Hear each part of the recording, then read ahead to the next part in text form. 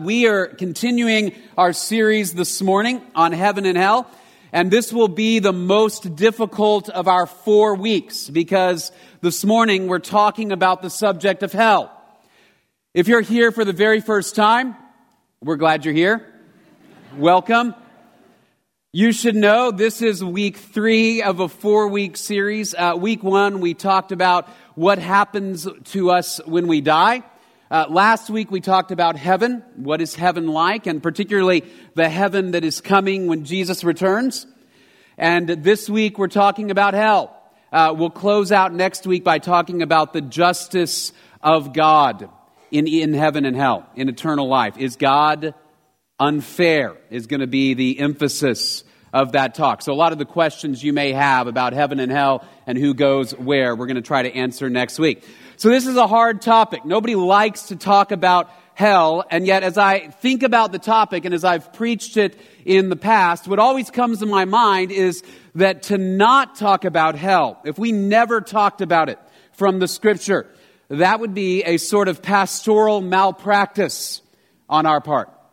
And what I mean is this, by way of analogy, if you were to go to the doctor this week for your annual physical, or every 2 or 3 years, or however often you go, if you were to go and he runs a bunch of tests, blood tests, and does a workup and finds out that you have terminal cancer, you would need to know that, right? But if the doctor said, you know what, I think that's going to make them feel bad if I don't tell them, you'd say, well, that's malpractice, right? If I'm sick, if I'm dying, I need to know. And it is the doctor's responsibility. He has a moral obligation to tell me about it. To not do so would be malpractice. Now, when we talk about hell, in the analogy here, actually, hell is not the cancer. Hell is the death that we suffer as a result of having a sickness called sin. All right, sin is the cancer. Rejection of God is the cancer. Hell is the death. What hell is, and we'll talk about this as the sermon continues, hell is eternal separation from God. When you look at the concept of death biblically, and we talked about this a couple of weeks ago, death is separation, right? When you die, your body separates from your spirit. That's not natural. And for those who find themselves in hell, that is a separation of the person from God forever. It's an unnatural, unintended separation. Human beings were not made to be separate from God. Now, even though we don't like to talk about hell, the reality is that most people in our culture still believe it exists. I ran across a survey, a 2014 survey done by CBS News, and they asked people, what are your views on the afterlife? Do you believe in heaven? Do you believe in hell? Where do you think you're going to land? And in that survey, they found 77% of Americans still believe in heaven. They still believe that there is a heaven that people go to. 77%. 66% of Americans also believe that hell exists. Right? So there are fewer, certainly, who believe in hell. But the majority of Americans, 66%, still believe that hell is a real place. And then they asked, do you think you're going to hell? And 2% of those people believe that they are going to end up there. While 82% would say, I'm going to heaven. And I presume the other 16% said, look, I just don't know. Right, so people believe that hell exists, but they basically believe that hell is for other people. It's not for me. It's for people worse than I am. So one of the things we're going to talk about from the Scripture this morning is who ends up in hell as we look at the Scriptures. Every so often also the concept of hell comes to the forefront of our culture. Most notably in the last few years, I was thinking about in 2011, after Osama bin Laden, the terrorist, was found and killed. Some of you will remember Mike Huckabee, the politician. He sent out a statement. It simply said, "Welcome to hell, OBL." Welcome to hell, OBL, or Osama bin Laden. And in fact, there were protesters outside the White House with signs that said, welcome to hell, OBL. And they marched around and chanted in joy that he was in hell. Right around the same time, there was a former pastor by the name of Rob Bell who wrote a book called Love Wins. And some of you will remember when he wrote this book because it was controversial and he questioned some of the traditional views on hell. And the conclusion of his book was this: history is not tragic, hell is not forever, and love in the end wins, and all will be reconciled to God. Now, I was thinking about that juxtaposition at the time between people's joy that Osama bin Laden was in hell and Rob Bell's insistence that nobody goes to hell forever, right? And it raised these questions in my mind. Would heaven be heaven if you had an unrepentant Osama bin Laden wandering around? Is there a place for the punitive justice of God? I mentioned a couple of weeks ago one popular show on TV right now. It's called The Good Place. And The Good Place explores some of these questions of heaven and hell and who goes where. Right? So clearly it's a topic that people are interested in, that our culture still talks about. And yet, every time I have preached on the topic, I have people come up and they say something like this: I have been in church all my life. I've been in a Bible teaching church all my life, and I've never heard a sermon on hell. It didn't always used to be that way, by the way, in our churches. But in the last 100 years in particular, the doctrine of hell has largely dropped off the menu in many churches. But perhaps the most famous sermon in all of American history was preached about 300 years ago by Jonathan Edwards, the famous Puritan preacher and theologian. Many of you would have had to read his sermon, Sinners in the Hands of an Angry God. You probably read it at some point in junior high or high school literature class, or at least you were supposed to. You said you did. I'm going to read a few selections from it this morning, just to give you an idea of how people used to talk about hell in their sermons. This is Jonathan Edwards, a selection from Sinners in the Hands of an Angry God. The God that holds you over the pit of hell, much as one holds a spider or some loathsome insect over the fire, abhors you and is dreadfully provoked. His wrath towards you burns like fire. He looks upon you as worthy of nothing else but to be cast into the fire. He is of purer eyes than to bear to have you in his sight. You are 10,000 times more abominable in his eyes than the most hateful venomous serpent is in ours. You have offended him infinitely more than a stubborn rebel did his prince, and yet it is nothing but his hand that holds you from falling into the fire every moment. It is to be ascribed to nothing else that you did not go to hell last night, that you were suffered to awake again in this world after you closed your eyes to sleep. And there's no other reason to be given why you have not dropped into hell since you arose in the morning, but that God's hand has held you up.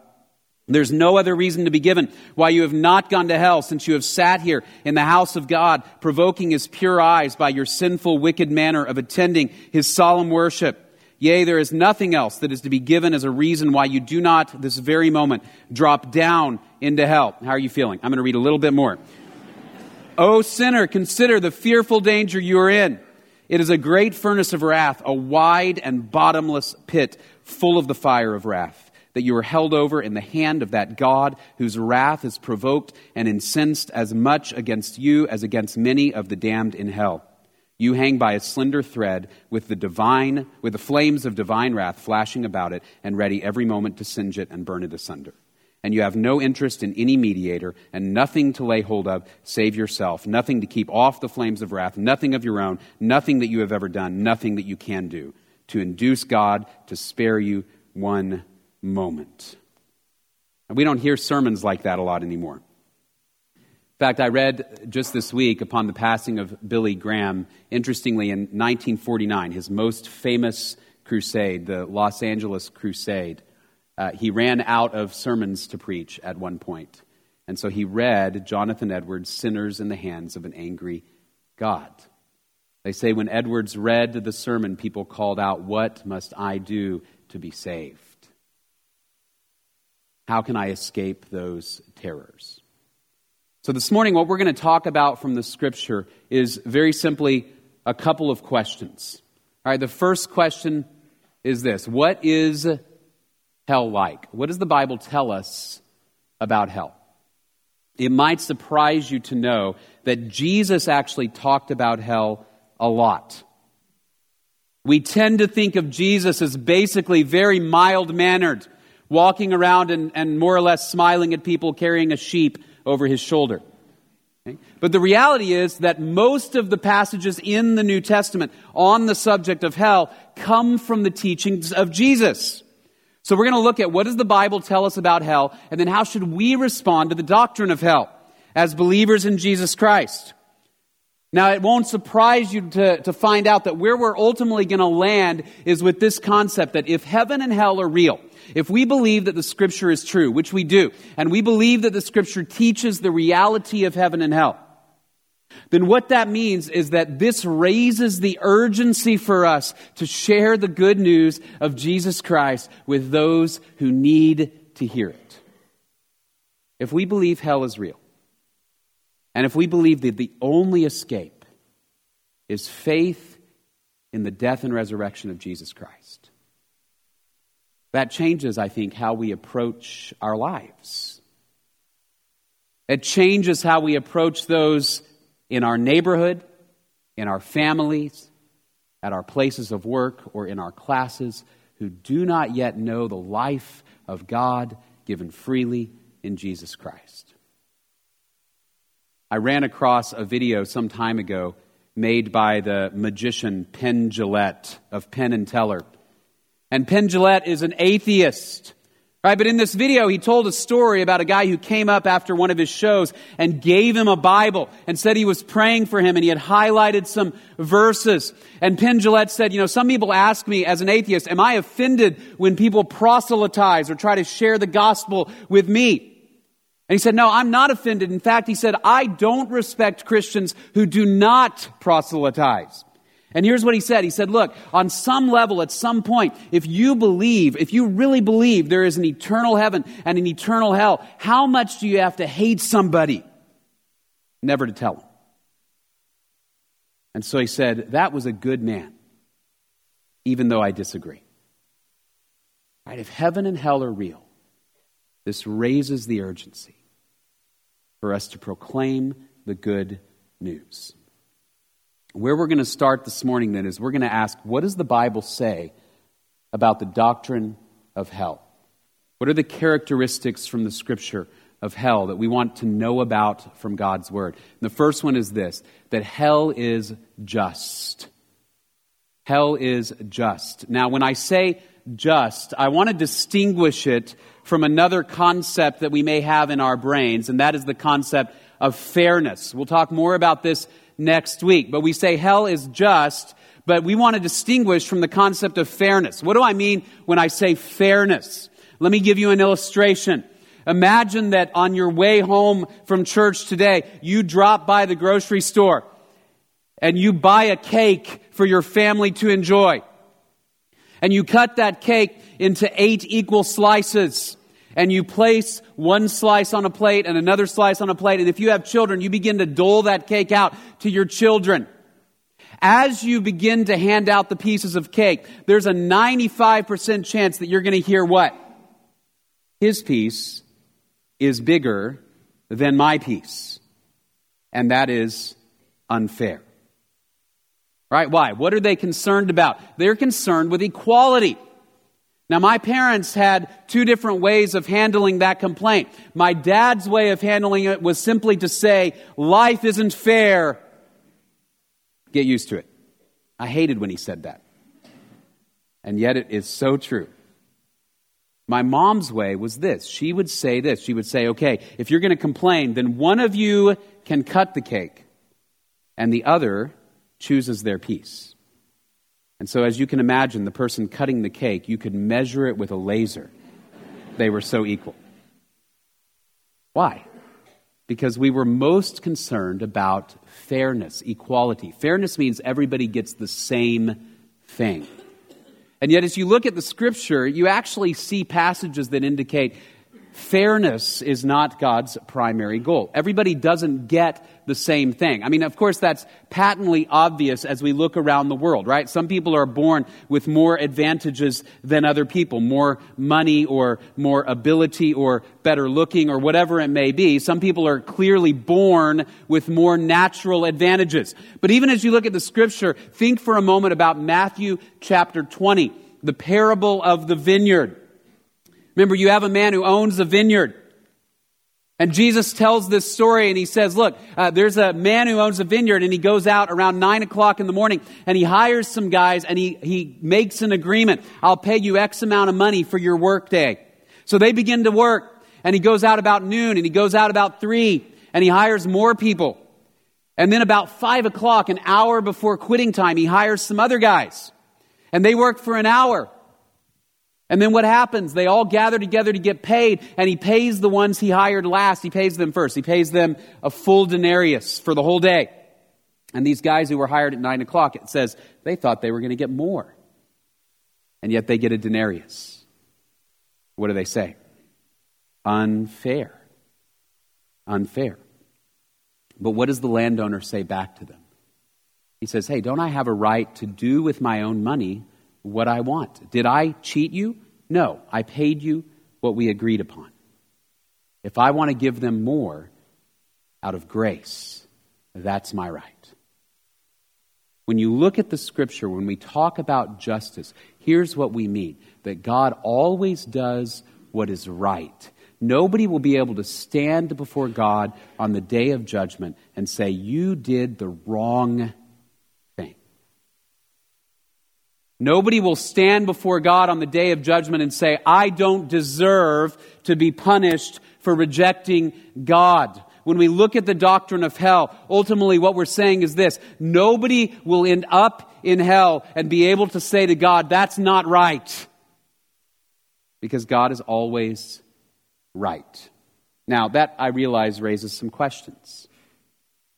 We're going to talk about a lot of these questions next week. What about people who never hear about Jesus? What about people who are incapable of understanding the message of the gospel? Babies or those with severe mental handicaps. We'll talk about all of that next week. But as we look at the Scripture, the clear message of Scripture is that hell is a just punishment for those who have rejected God. And in fact, the message is clear from the Scripture that all of us deserve it. And I think the reason we're uncomfortable with this is because we are uncomfortable at times with the concept of a God who would allow just punishment. We're uncomfortable, in fact, with the very concept, I think, of punishment itself. Here's what I mean. If you have children, when you say, look, my kid was sassy or my kid hit his brother and I need to punish him, so you send him to their room or you give him a spanking or whatever it is, really what you're doing is not true punishment, is it? It's correction. The goal is you want that child to learn not to do those things in the future, right? So you send them to their room and they will eventually get out of their room. You spank them and the spankings will end, and the goal is correction or discipline. And so we're uncomfortable sometimes with strict punishment, except at times when we look at very severe crimes. So over the course of the past week, for example, all of us probably have followed the tragic news of the shooting in Florida at a high school. And my guess is this, that when the man who committed that crime was arrested, many of us had a thought like this: he deserves the death penalty. He deserves to be in prison for the rest of his life. Now, the purpose of those punishments would not be restorative, would it? It would be punitive. Even in our legal system, we recognize that there is a place for punishment. Ultimately, when we talk about hell from the Scripture, hell is presented as a just punishment, And the crime is rejecting the one who made us. Let me look at a couple of passages really quickly. Matthew 25. Jesus, talking about those who end up in hell, he says, these will go away into eternal punishment, but the righteous into eternal life. Hell is presented as a just punishment for what crime? Ultimately, the crime of rejecting Jesus. All right, as you look at particularly the book of Romans, what Romans presents is this, that every single person on the face of the earth deserves to be separated from God forever because we have sinned against God. We all as a nation, as a world, as a race of people, we all said, God, I don't want your way, right? That began with Adam and Eve. We said, I don't want to obey and submit to God. So we sinned against God. And that merits eternal punishment. Right, but as you look at the scripture, the really good news is that Jesus took our punishment, right? Jesus died for all the sins of humanity. And after 3 days, as we sang earlier, he rose from the dead. And he offers eternal life to all who will believe. So that now the reason that anybody ends up separated from God for eternity, the reason anybody would end up there, is because of rejecting Jesus Christ. And ultimately saying, I don't want God's way. I don't want God's salvation. Paul would say this later on in the New Testament, in the book of 1 Thessalonians. For after all, it is only just or right for God to repay with affliction those who afflict you, and to give relief to you who are afflicted, and to us as well, when the Lord Jesus will be revealed from heaven with his mighty angels, in flaming fire, dealing out retribution to those who do not know God and to those who do not obey the gospel of our Lord Jesus. These will pay the penalty of eternal destruction, away from the presence of the Lord and from the glory of his power. That's 2 Thessalonians 1, 6 through 9. And so the scripture consistently presents hell as a just punishment for those who ultimately reject Jesus Christ, that nobody will stand before God and say, you did the wrong thing. So hell is just. Secondly, as we look at the scripture, hell is eternal. Hell is eternal, meaning it goes on forever. This aspect of the doctrine of hell is probably the most unpopular as we look at the scripture. It's so hard for us to understand eternity to begin with. And so the concept of eternal punishment for the rejection of Jesus Christ it's a hard doctrine. There's a theologian, his name is Clark Pinnock, and he does not agree with the doctrine of eternal hell.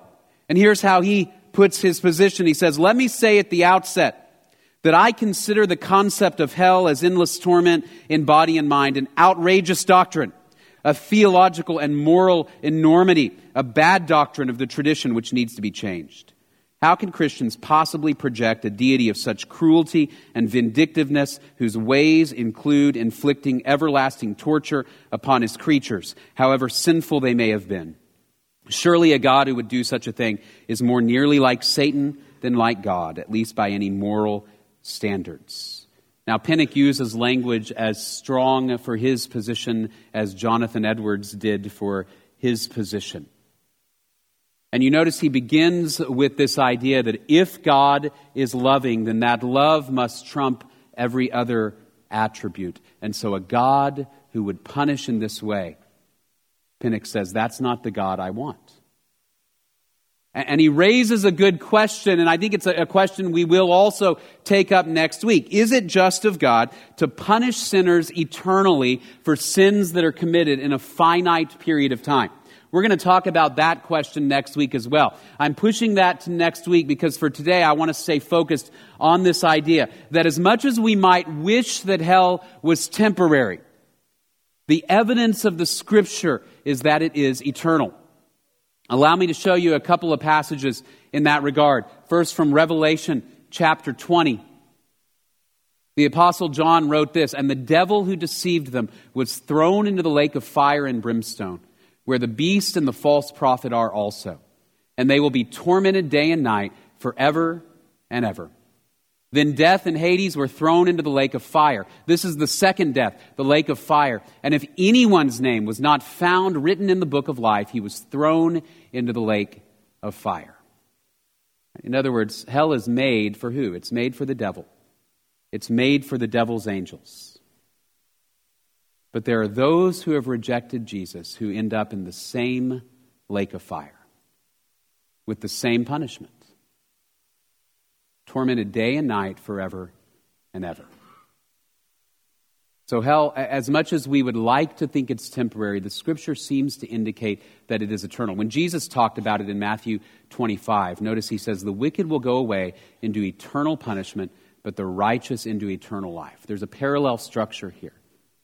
We all agree that the life for those who trust Jesus is eternal. It goes on forever and ever. In order to be true to the Word of God and the structure here, I think we have to acknowledge that the punishment itself is eternal. Right? There is a viewpoint in Christian circles called annihilationism. And annihilationism holds essentially that those who go to hell will suffer for a period of time in proportion with their sins on the earth. And then they will simply be vanquished.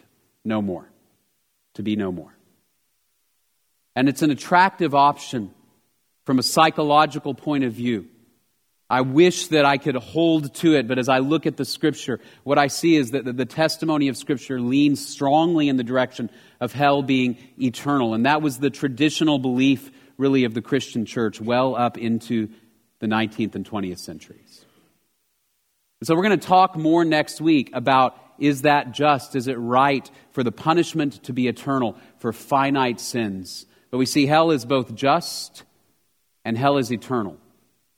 Thirdly, that leads us to the third point here, which is hell is terrible. It's terrible. I don't know how many of you used to read the comic strip The Far Side by Gary Larson. It was one of my favorite comic strips, just a one-panel strip. Gary Larson drew comic strips about a variety of things. One of his favorite subjects was cows, a lot of cartoons about cows. But he also liked drawing comics about hell. Except in his hell, it was always, the punishments were a little bit comical. Right? So if you went to hell, the coffee was always cold. Everything else was hot, but the coffee was cold. If you went to hell, you had to do a cardiovascular exercise every single day for the rest of your life, all day long. Right? Or Satan would play the accordion, and you had to listen to accordion music for eternity. That was his concept of hell. And they always would elicit a chuckle, and I acknowledge I would chuckle when I read them. But he was able to write about hell in that way because ultimately, if you know anything about Gary Larson, he didn't believe it was real. And so he could joke about it. But as we look at the Scripture, what we really see is that hell is unimaginable torment in body and spirit.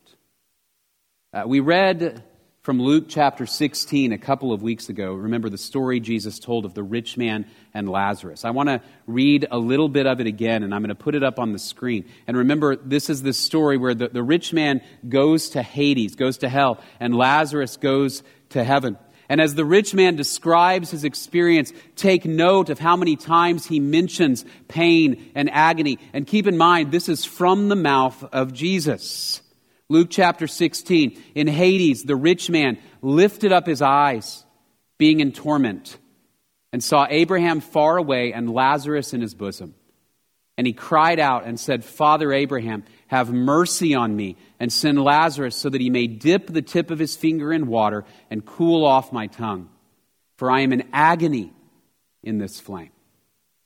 But Abraham said, Child, remember that during your life you received your good things, and likewise Lazarus bad things, but now he is being comforted here, and you are in agony. And it would go on, and the rich man says, well, then send someone to my brothers so they don't have to experience this torment and agony. Over and over again, Jesus would emphasize this reality about hell. Again, in the book of Luke chapter 13, Jesus said, in that place there will be weeping and gnashing of teeth when you see Abraham and Isaac and Jacob and all the prophets in the kingdom of God, but you yourselves being thrown out. All right, it is physical pain, emotional pain, spiritual pain, because hell is ultimately a separation from God. Remember, anything good you see in the world, it comes from the hand of God.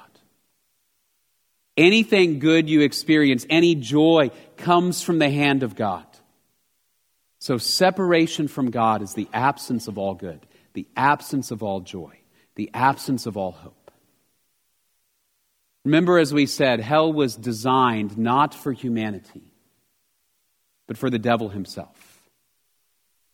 And yet those who choose to align against God and to align against Jesus and say, I want my way instead of his, find themselves suffering the same punishment. And so hell is just, it's eternal, it's terrible. But ultimately where we're going to land this morning is also this. It's avoidable. Hell is just, it's eternal, it's terrible, it's avoidable. Here's what I mean. Every time in the Scripture that the doctrine of hell is discussed, it is discussed in the context of turning away from sin and trusting Jesus Christ. It's discussed in the context of the gospel that there is a way out, that God in his mercy and grace has provided a way out in Jesus Christ, that Jesus died for our sin and rose again so that we can have eternal life. In fact, in 2 Peter, Peter would say this, that the reason God is waiting to return, he says, the Lord's not slow about his promise, as some count slowness, but he's patient toward you, not wishing for any to perish, but for all to come to repentance. I was reminded as I studied this topic a few weeks ago of a seminary professor I had in a class that I took about the Old Testament prophets. And we talked about how when a prophet was sent by God to proclaim that judgment was coming, the reason God sent the prophet was so that people would repent and avoid the judgment. So think for a moment about Jonah. God says to Jonah, Jonah, you need to go to Nineveh and you need to proclaim that because of their wickedness, God is going to destroy Nineveh in 40 days. And Jonah didn't go. Right? You know why Jonah didn't go? It wasn't because he was afraid of the Ninevites. It's because he hated the Ninevites.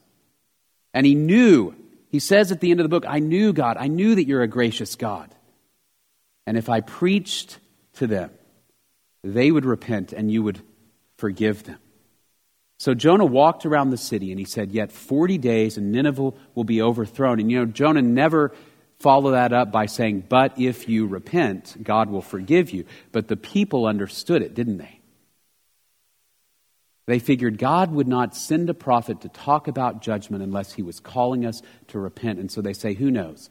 Let's repent. Maybe God will be merciful. And I remember this professor, he leaned forward into the microphone in the class and he said this, if God wanted to destroy people, he would do it. He wouldn't send a warning. If God wants you dead, you're dead. He sends a warning to say there's still time. There's still hope.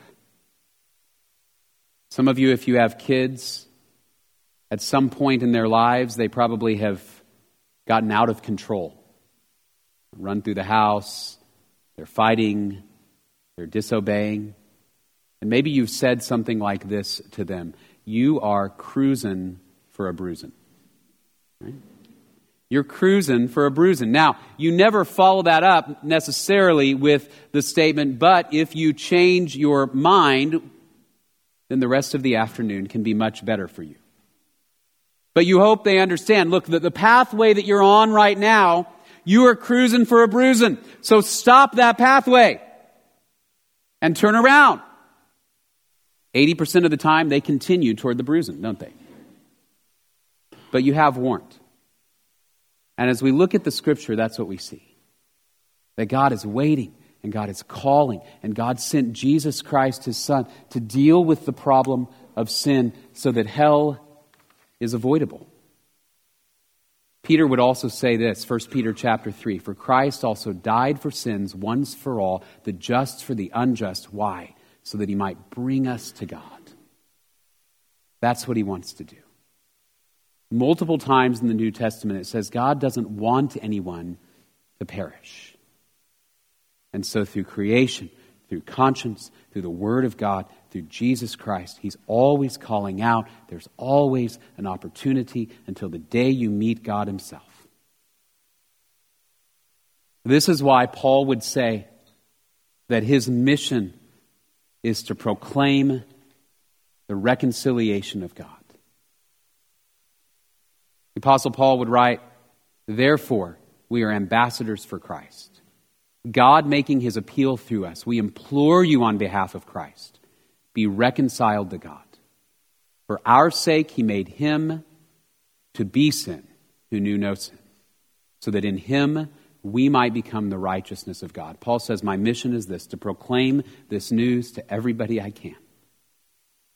That Jesus died and Jesus rose so that we can be with God forever. So we don't have to be separated from him in hell. And Paul was willing to die for that message because he believed in the truth of the gospel. And so he says, we implore you, be reconciled to God. If you don't know Jesus Christ this morning,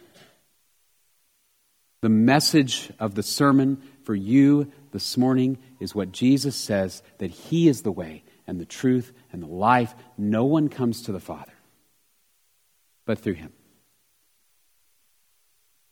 And so God is calling out and giving you an opportunity this morning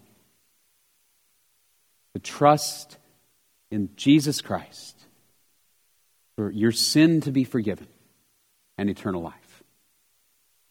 And if we know Jesus Christ, the message of God's word is that we are ambassadors of reconciliation, that we constantly call out that God offers grace and mercy to those who need it. At the beginning of my sermon, I read a little bit from Sinners in the Hands of an Angry God by Jonathan Edwards. And often we remember the beginning or the middle of the sermon, but we might not remember the end of the sermon. You might not have finished it when you were in junior high.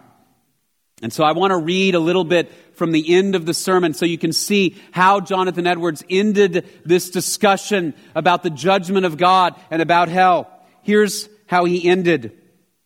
He says, "And now you have an extraordinary opportunity, a day wherein Christ has thrown the door of mercy wide open and stands in, calling and crying with a loud voice to poor sinners. A day wherein many are flocking to him and pressing into the kingdom of God.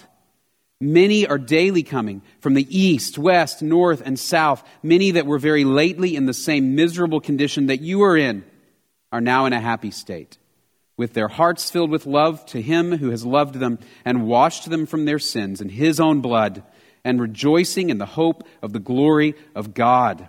How awful is it to be left behind at such a day, to see so many others feasting while you are pining and perishing, to see so many rejoicing and singing for joy of heart while you have cause to mourn for sorrow of heart and howl for vexation of spirit.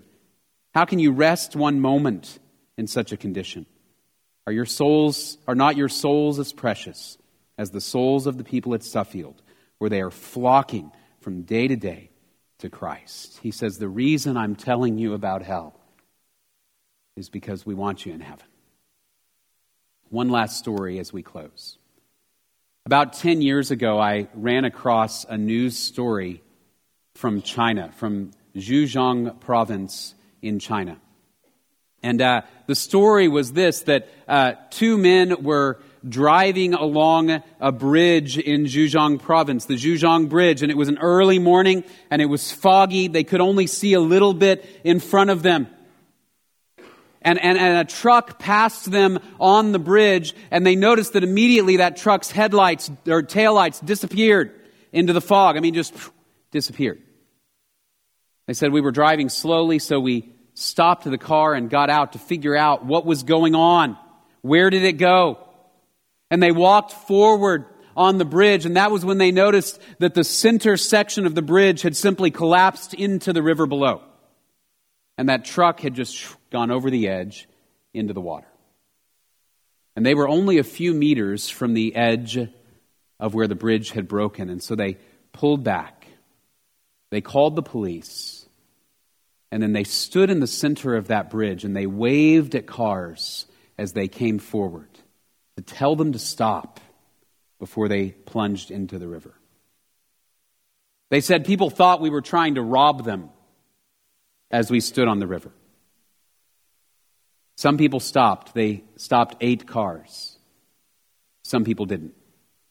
And they drove right past the warning. And some people died in the river below.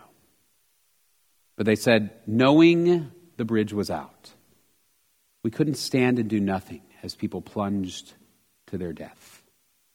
And so they were willing to risk looking like fools to save a few lives. That's what Paul says in 2 Corinthians chapter 5. I'm an ambassador of reconciliation. So again, as we close, have you trusted in Jesus? Have you trusted in Jesus Christ?